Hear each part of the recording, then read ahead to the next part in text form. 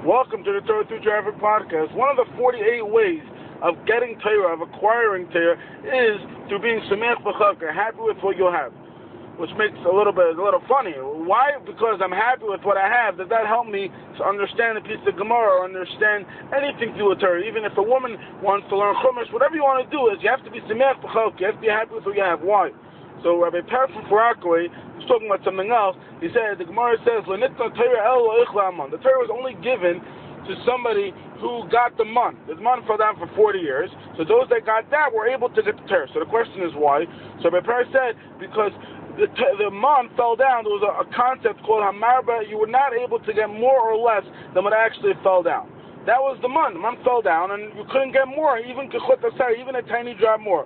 So it could be that's what it means. In order to understand Torah, many times the struggles that we have while we're learning Torah, while we're trying to further our Judaism, is the fact that we're unhappy with our lot in Torah. The Vilna Gaon actually says this.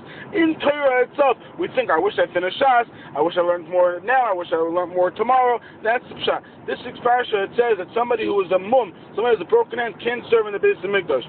The Zohar asks, I don't understand, what's the pshat? Hashem looks at cares if you have a broken hand. Hashem cares about the inside, the premiums. Why can you have a broken hand? I think the pshat is because you could have a broken hand, but you'll do something else. You could do other things in the Beis Hamikdash.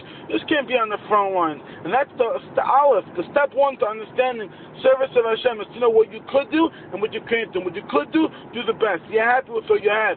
Have a great day. L'schos, Binyamin ben Miriam.